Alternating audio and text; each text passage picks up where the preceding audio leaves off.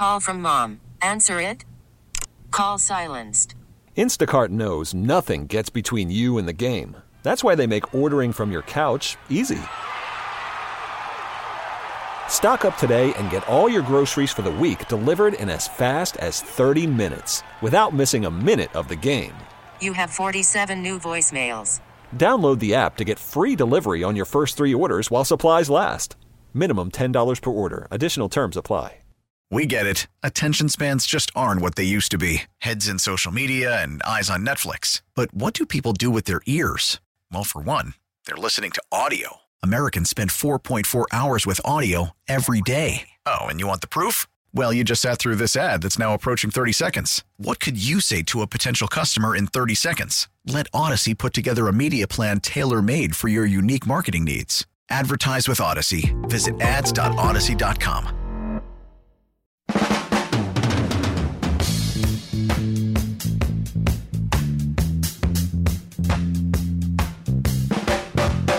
Here's a good idea. Have a point. It makes it so much more interesting for the listener. Welcome to At Your Service. Brad Young in with you this evening here on KMOX on a cold, snowy evening. Thanks so much for staying up late with us here tonight on KMOX. You know, it's interesting. I walk into the studio and I'm listening. I'm seeing and listening Mike Claiborne, Matt Pauley, Matt Pajeski, and I'm thinking, when did this Mensa meeting get organized and why wasn't I invited? It was it's quite a gathering of people here on KMOX, and I'll be with you till 10 o'clock this evening, and we've got all kinds of things to cover this evening. We're, of course, going to take your calls.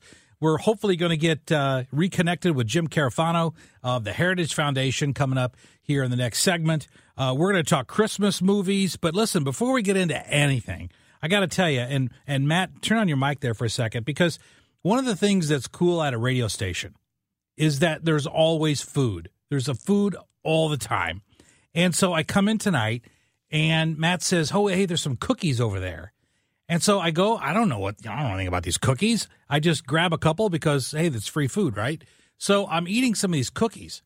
And oh my goodness, I had 2 oatmeal raisin cookies, perhaps the best oatmeal raisin cookies I have ever had. And then Matt tells me, what? They're from your mom, right? Oh, yeah, they're homemade cookies. Homemade cookies, but it's not just homemade cookies. I mean, your mom makes these and sells them? Yeah, she's got a little cookie business running out of the kitchen. You know, she'll bake cookies for friends and family and coworkers, and around the holidays, like to bring in a little taste tester tray for all my friends here at KMOX. Well, I thought of something that's great, and this is, I'm going to try this. I took a picture of the it says My Sister's Cookies. Yep, that's the company name, and there's a phone number on there. So I take a picture of this with my phone. What I'm going to do is this. I've got this all planned out. I'm going to order some of these from your mom, and I'm going to take them to work. But I'm not going to leave them in the package. I'm going to put them on a plate and wrap them with, with plastic wrap and put them on a plate and set them out. And when people start eating these, they're going to say, oh, my goodness, Brad, did you make these? And I'll say, no. These are just my sister's cookies. And then I can take credit. For these amazing cookies. You know, I've brought those cookies in enough to KMOX, or they're going to taste them and they're going to be like, these taste familiar. I know who these cookies belong to. I know, but see, I do it at my law firm's office. Yeah. They're not gonna know anything about it. Right. They're not gonna know. But it reminds me, there's a funny story. I remember reading this years ago that Steven Spielberg was married. His second wife was Kate Capshaw. I don't know if you ever saw the second Indiana Jones movie, but she was the blonde that screamed a lot. Yeah. And that's about all she did. She was blonde. She screamed. She rode an elephant. That was about it. So anyway, he's married to her. And she actually grew up here in St. Louis. Kate Capshaw did. She went to University of Missouri. I think she went to high school at Hazelwood Central up in North County. And she was here living in St. Louis when she was dating Steven Spielberg. And so she invited Spielberg to come over to her apartment when they were dating. Now, how intimidating would it be if Steven Spielberg is coming to your place? I couldn't imagine. You'd have to push the vacuum, you know. You'd have to. So apparently Kate Capshaw can't cook. So the story that I've read goes is that she ordered Asian takeout food, and she hid it in the kitchen, and she pretended like she was cooking it. So she would serve the plate she would dish it up and heat it up in the kitchen, and then bring it out as if I just cooked this food. That's smart. And she served it to Steven Spielberg. But at some point, he went into the kitchen and saw it, and the illusion was busted, and then he worked it into some movie years later. But I'm going to do that with your mom's cookies. Go for it. Because they are fabulous. Oh, and speaking of your family, Matt, I just wanted to ask you, what's your favorite Christmas tradition? Favorite Christmas tradition? Well, every Christmas Eve, my family and I, we spend the night at my uncle's house. He's got a big old house in the middle of the woods, and we like to wake up together as a family and spend Christmas morning together. And I know a lot of people probably don't open up presents this way, but we like to open up presents, and this takes a long time, one by one. Yeah, that's the way I do it. Okay, good, because we like to see, we want to see other people's reactions to the gifts that we got them. Sure. I know you see a lot of times in movies, and I'm sure some families do this, the whole family just tears in all at once, and, you're not really, taking it all in. So we like to go around the family, go around the room. You kind of show it off. You take the picture, So that's definitely my favorite Christmas tradition that we do. Well, I got to tell you, I'm as you know, I grew up in Southern Illinois, and in my growing up years, we would just rip into them like half-starved hyenas, okay, who run across a downed gazelle, and people just tear into these packages. And so then I moved to St. Louis. I met my wife. We got married. And then her family did it that one at a time.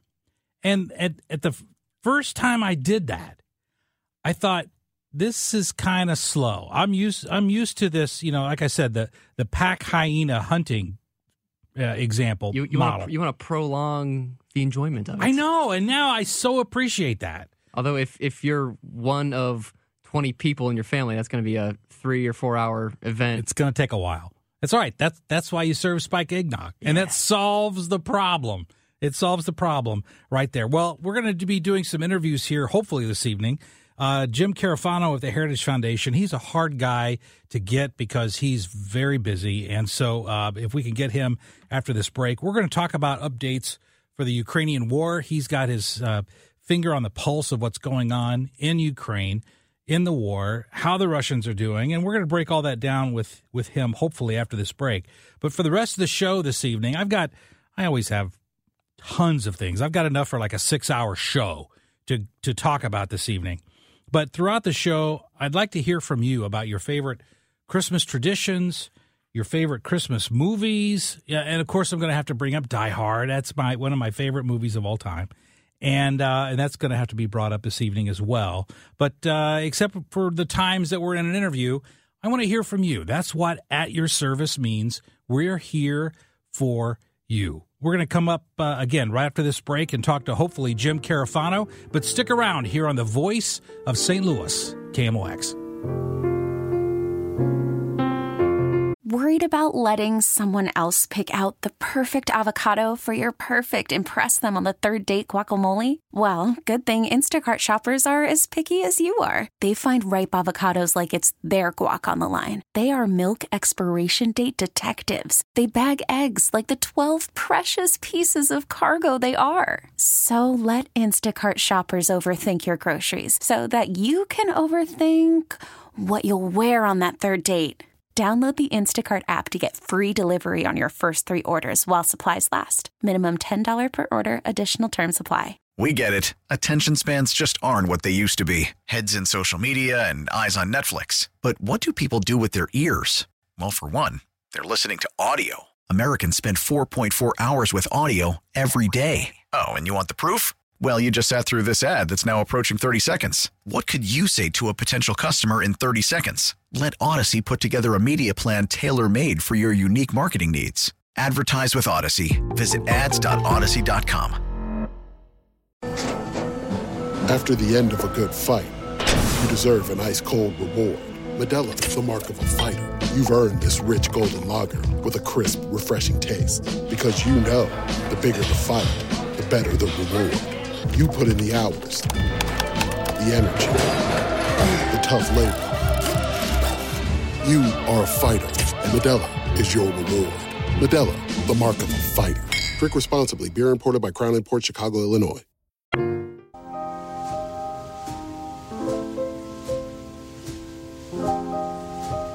Welcome back to At Your Service here on KMOX. And as you've undoubtedly heard, Ukraine President Zelensky, he made a surprise visit to the United States yesterday.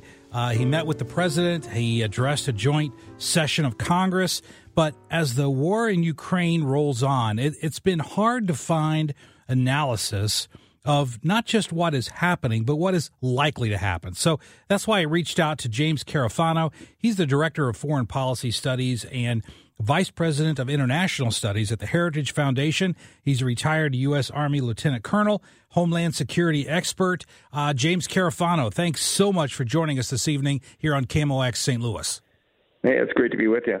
Let's start with the current status of the war. Now, winter, of course, has arrived in Ukraine, and the war seems to be slowing. I see a lot of comparisons with World War I with the trench warfare going on, but how are the Russian missile and drone strikes on the Ukrainian power grid, how are those impacting Ukraine right now?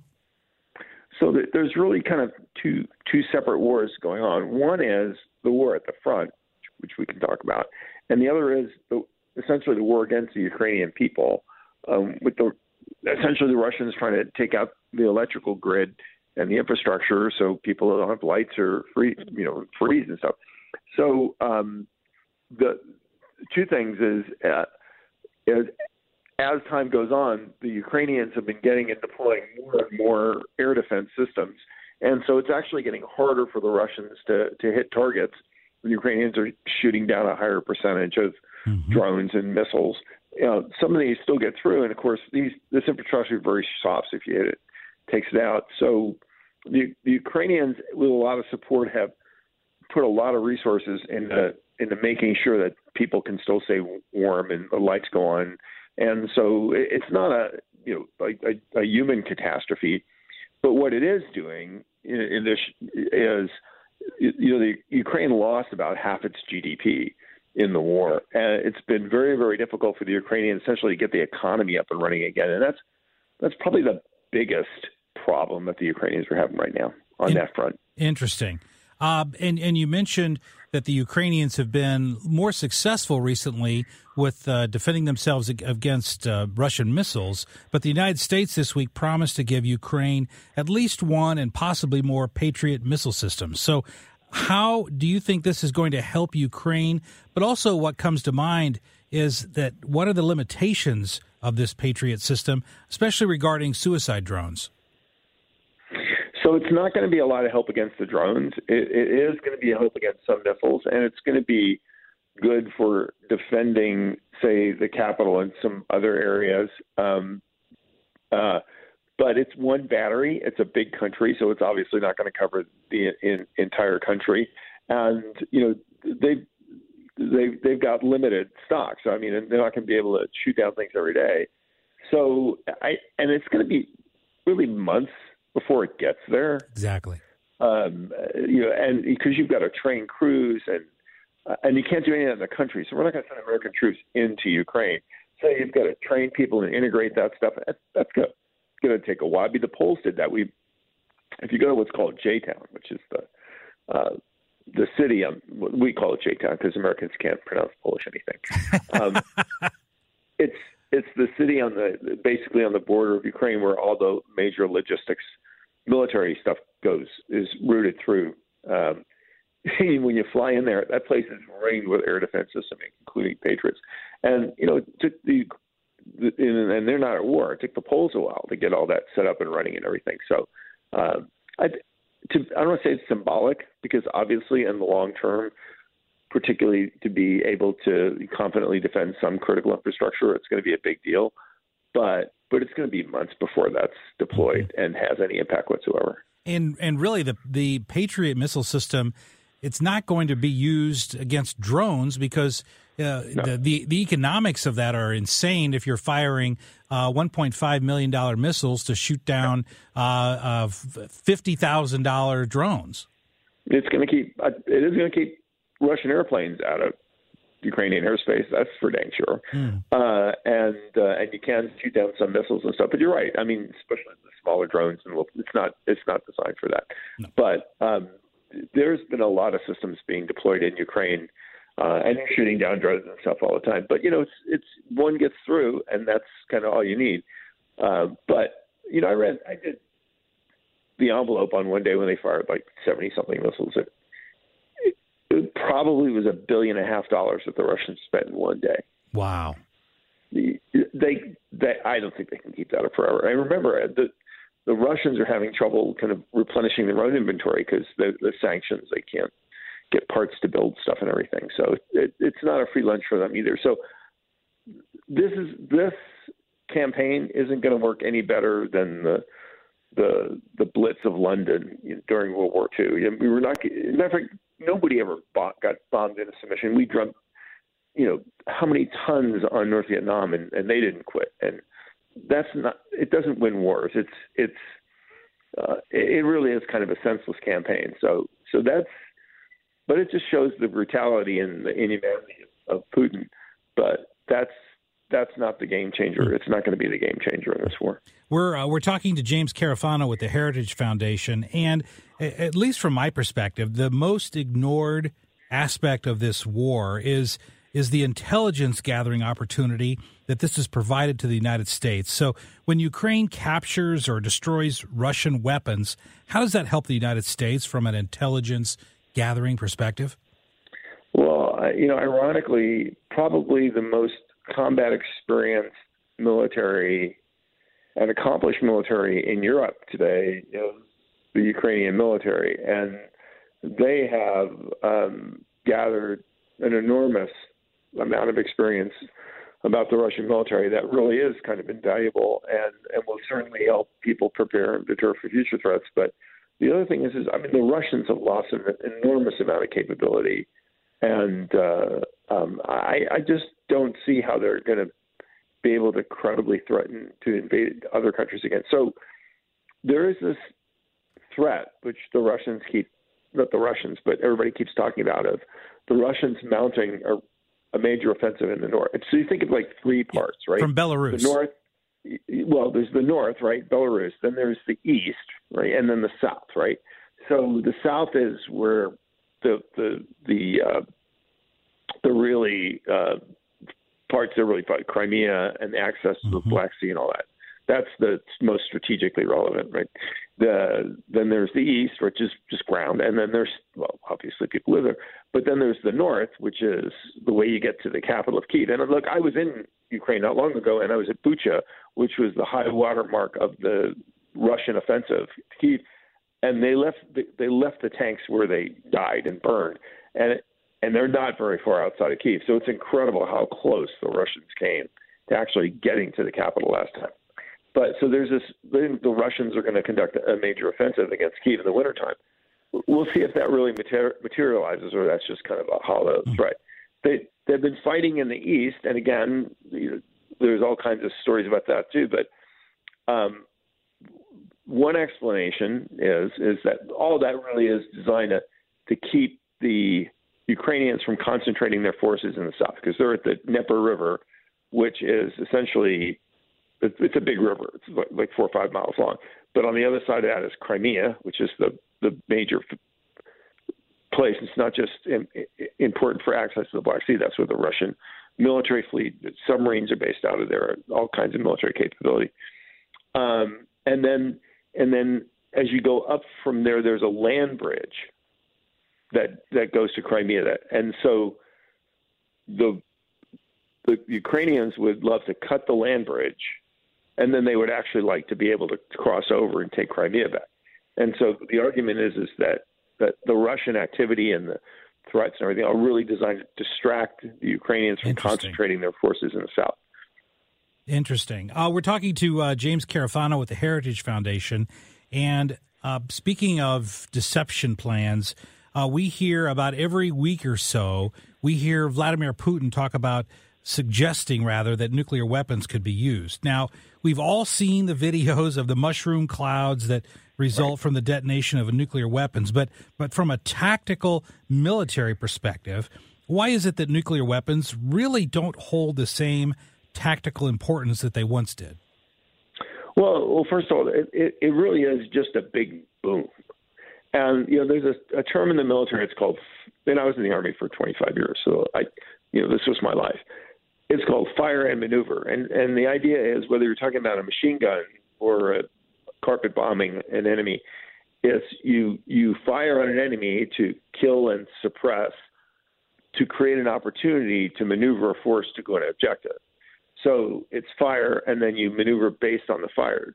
So even a tactical nuclear weapon, it's just a big hand grenade. You drop it, and then you want to have the capability to do something after that. Well, there's a real question whether the Russians have any armor forces to exploit a nuclear strike.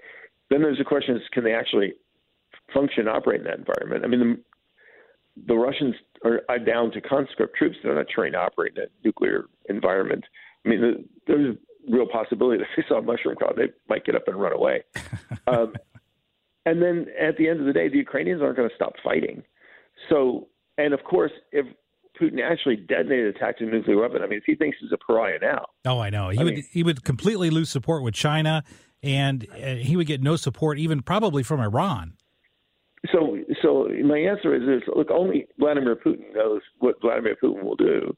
I mean, certainly it's in their doctrine, certainly they have the capability, but the reality is if they do something, they will be worse off than when they started. That's all I can tell you. And what we have seen consistently from Putin is a lot of wild claims and threats, which turn out to be just wild claims and threats. Now he also said, I'm going to invade Ukraine, and a lot of people said, well, that's a wild claim, and he did.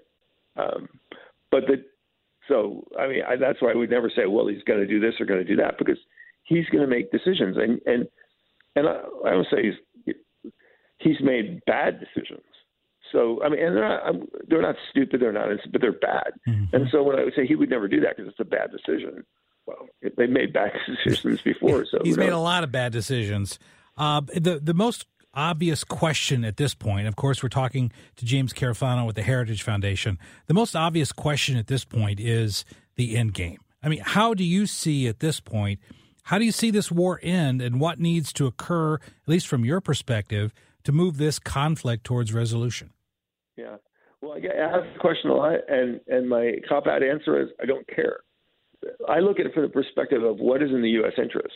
What's in the U.S. interest is that there is a free and independent Ukraine, and that Putin does not have the capability to further destabilize Western Europe. As long as he's engaged in this conflict, that's not happening. And so whether the war resolves itself or not is certainly relevant for the Ukrainians and the Russians, but that's not really the big thing for us. I mean, what does the end state look like? Well, the end state is a free and defensible Ukraine and a Russian military and capability that's been significantly degraded. Now, like every other war, wars don't end anything. They're just the next to the next thing. So what I tend to folks is it just doesn't matter how the war ends up. It's what do we do to make sure it doesn't happen again and we're in better shape next time. And it's really three things. I mean, we're going to have to continue to help build up and support the Ukrainian military so they can deter future conflicts.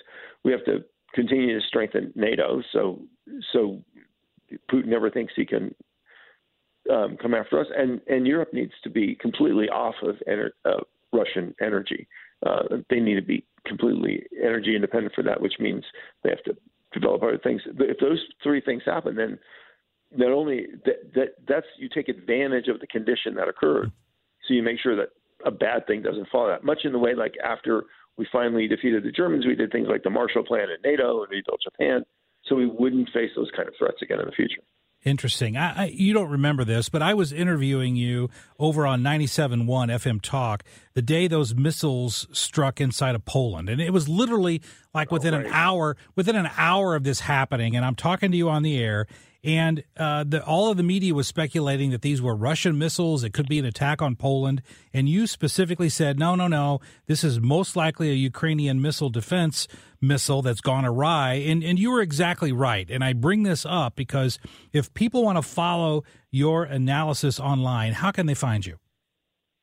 Well, one is, you go to heritage.org. Everything that any Heritage analyst writes is on heritage.org. So if you just literally type in their name in a search engine and like Carafano and Heritage, whatever, Ukraine, you're going to find all this stuff. I'm on Twitter, JJ Carafano. I really try to keep up with stuff on there. And I also have a Substack. So if you go type in Carafano Substack, you'll get to my Substack thing. And I post on there reporting it, the same stuff that I share with our people and my other networks around the world. I put that stuff on my Substack, and then I update it when it changes. So, for example, I've got some stories on there on Ukraine and on the China COVID policies changes, and then when the news changes, I go back and I update the story and add more information. So. Very good. I appreciate that. James Carafano with the Heritage Foundation. I want to thank you so much for joining us here this evening on KMOX. Thanks for having me. When we come back, I've got several texts here talking about the Ukrainian war. I want to go through some of those texts, and we're also going to get to other news of the day. But kind of the general theme of the evening, just as Maestro Matt Pajeski is playing some comfortable music there, Christmas music in the background. What's your favorite Christmas tradition? I would like to know that. And what's your favorite Christmas movie? Those are the things that we tend to do a lot this time of year. Watch Christmas movies and indulge in tradition. What are yours? 314-436-7900 here on KMOX. We'll be right back.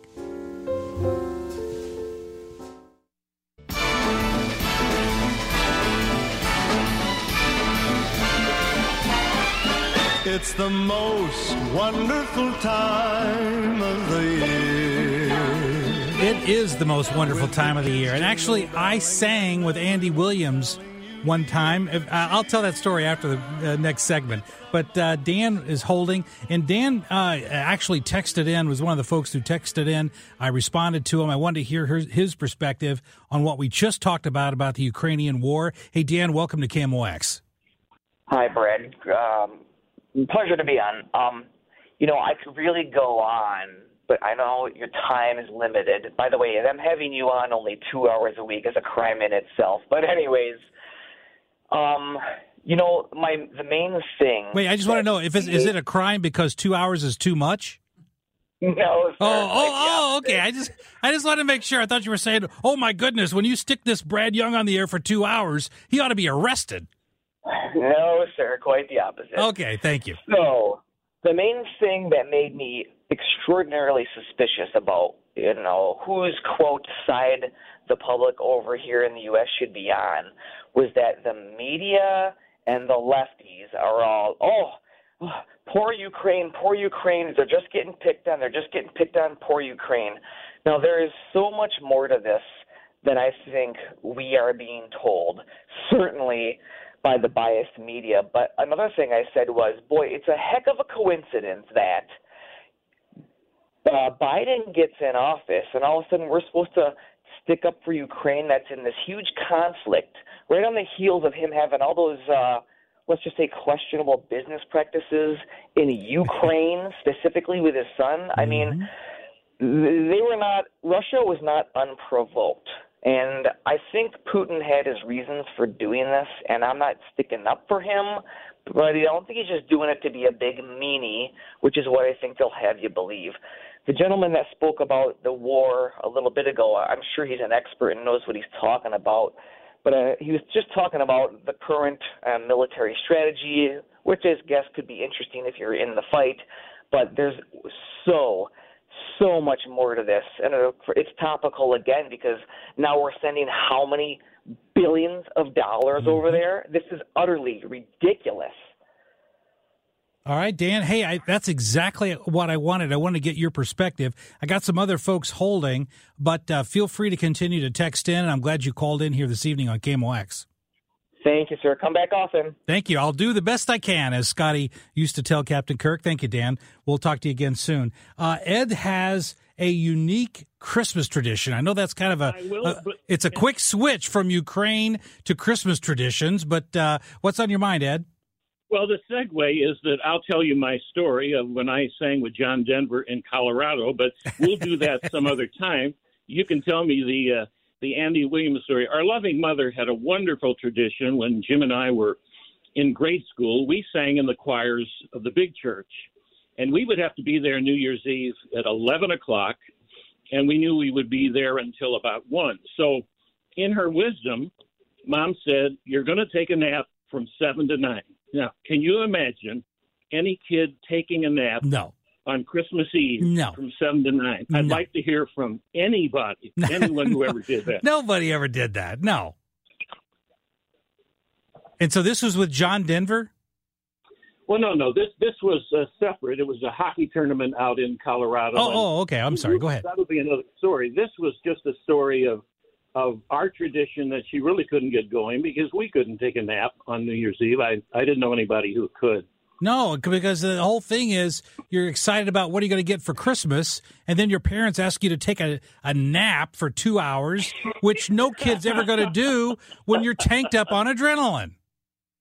Yeah, but Merry Christmas to you. Let's get into 23. That's and let's right. do it with music. That's right. Well, we shall do that, Ed. Thank you so much for calling in. In fact, we're gonna take a break here and take you out with some Christmas music here on KMOX. When we come back, I'm going to tell you about the time that I sang with Andy Williams, and it's interesting because I don't know a lot of people who have, but my wife and I have.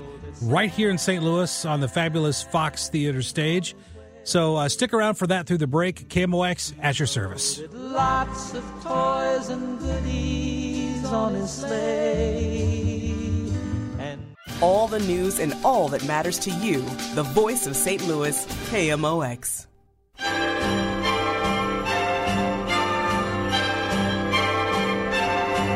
Happy holiday. Happy holiday. Happy holiday. Happy holiday. There's good old Andy Williams. Hey, welcome back to At Your Service on KMOX. I teased before the break that I was going to tell you when I sang with Andy Williams. This was probably 20 years ago. It was the early 2000s, and it was at the Fox Theater. And Andy Williams was bringing his Christmas show to the Fox Theater. And one of the things that they wanted to have when he played these shows at the Fox is that they wanted to have church choirs behind him to add depth to the songs and depth to the music, depth to the sound. If you've got an entire choir backing you up, that's going to add a very powerful sound to a show. And from a producer's standpoint, it's pretty cheap because church choirs will work for free. So I thought it was a good business move. So they invited my church to come along, and I usually played in the church orchestra. I wasn't in the choir per se, but they needed a couple of extra people, so I jumped in and we sang. And what was interesting is we got to do these rehearsals with Andy Williams, and then we did several performances with Andy Williams. And as he was rehearsing and as he was performing to the crowd, he was obviously pretty old by this point in time. He was in his 70s at this time. I guess he was, again, early 2000s. And everything, and this is what struck me, everything about the Christmas program was scripted. And when I say everything, I mean even they had built-in jokes. And he, I guess because of his age or just because of him, he couldn't wing the jokes. So he had to have the jokes written on cue cards in between the songs. And so we would hear him do these same jokes over and over and over again. And so by the time he actually did them in a performance, they really weren't very funny. So it kind of took away from the spontaneity, because one of the jokes he would say is, and this isn't really funny, is that he would say that he knows this Christmas music like the back of his hand. And then he would look at the back of his hand and say, oh, when did that get there? Okay, and that was supposed to be funny. No, nobody laughed. But he had to have that written down in front of him. I'm like, Dude, you can't even ad-lib, I know this like the back of my hand. You've got to have that on a cue card. So that, to me, was the takeaway of he had to have everything written down, and I just I was hoping he would actually add some spontaneity to the show. If you go see Steve Martin, and I did, I went to see Steve Martin and Martin Short when they were doing a show. And then I saw the same show on Netflix. I mean, Netflix didn't record the show that I saw, but it was the same tour, and they were at a different venue, and Netflix filmed it and aired it on Netflix, obviously. And so when I watched it, a lot of the material was the same, but because those guys are just amazing, they would ad-lib, they would talk about other things. Every show wasn't scripted down to the word and the pause. There was material that was the same, but it wasn't completely 100% the same on every show. But for Andy Williams, every show is exactly the same. So that was my one and only time of singing with Andy Williams.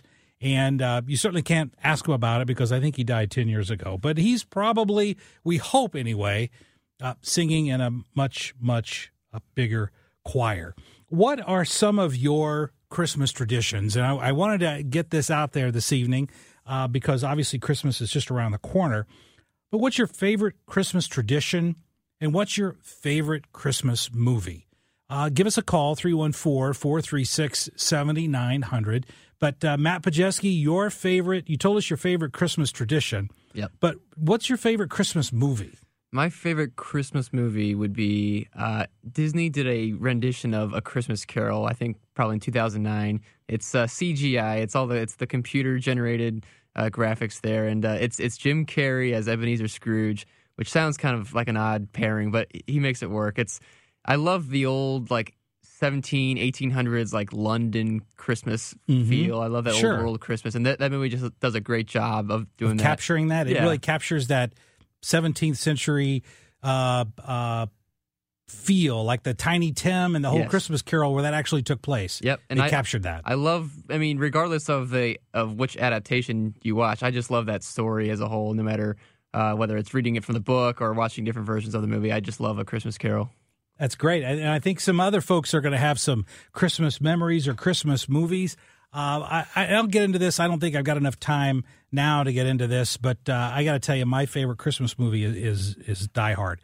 But when you talk about the Jim Carrey and the Christmas Carol, there's a comedian. I'm older than you, Matt, and you probably don't ever recall a comedian by the name of Rich Little. You probably don't remember him.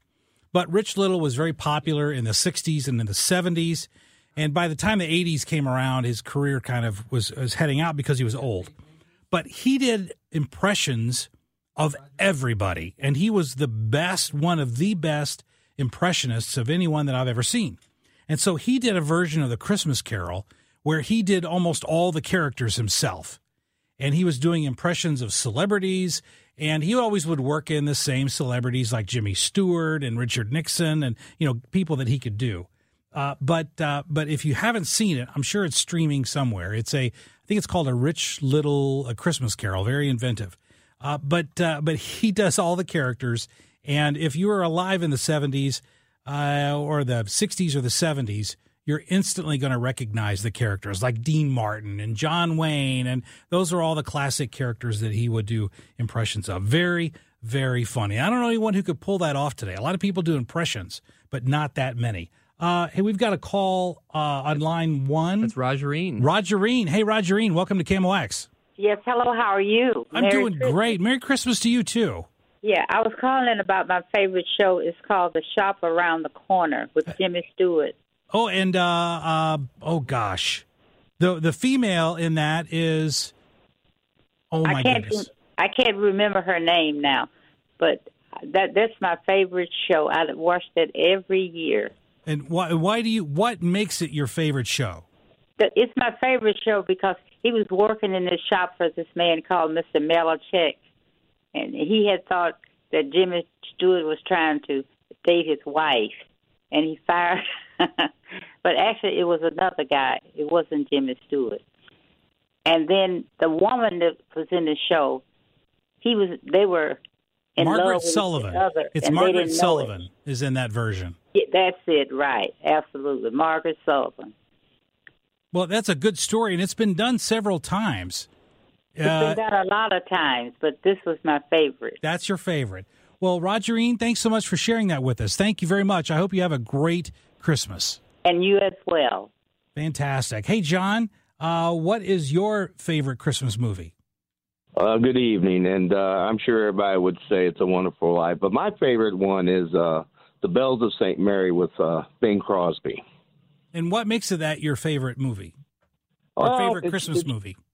Well, part of the reason, I guess, is because, one, I'm Catholic, and two, him and his interaction and stuff with the nuns and, what they did and stuff, with kids and everything, I thought was a really good thing on there. And it really showed what Christmas is really about, And wasn't Ingrid Bergman in that? I think Ingrid Bergman was in that movie. Yeah, definitely. Yeah, she was in that too. I think she played a nun or something in that herself or something possibly, but I haven't seen it in many, many, many years. Well, what's interesting that you say that, John, is that at some point my wife had a copy of one of the pieces of music from that movie, and for years we had the sheet music from the Bells of St. Mary framed and hung on our family room wall next to the fireplace. That's how much my wife liked the Bells of St. Mary. So you and my wife have a lot in common. Really? Good deal. And I appreciate you having me on. You have a good holiday. Great. Thank you. Thank you very much. We're going to carry this over into the next hour because I like to hear your traditions. I like to hear about your favorite movies. Because that's what At Your Service means. We get to interact. We've had some folks texting in about their favorite movies, and I'll go through some of those during the upcoming break. And then we'll get into this again next hour as well. Because, again, I think that I'm convinced that Die Hard is a great Christmas movie. It has all the elements of the Christmas movies that you would ever want. And I will certainly break that down in the next hour. But there's another thing, too. And Matt Pajeski and I were having this conversation right before the show. And that is, do you prefer a live Christmas tree or an artificial Christmas tree? Live. And live. There you go. Matt jumped in. But why do you prefer? I had a live Christmas tree for years, and then we recently switched to an artificial because of the cleanup concerns. But what do you think? 314-436-7900 here on the Voice of St. Louis, KMOX. We'll be back right after this. We're happy tonight, walking in a winter wonderland. Gone away is the bluebird, here to We get it. Attention spans just aren't what they used to be. Heads in social media and eyes on Netflix. But what do people do with their ears? Well, for one, they're listening to audio. Americans spend 4.4 hours with audio every day. Oh, and you want the proof? Well, you just sat through this ad that's now approaching 30 seconds. What could you say to a potential customer in 30 seconds? Let Odyssey put together a media plan tailor-made for your unique marketing needs. Advertise with Odyssey. Visit ads.odyssey.com.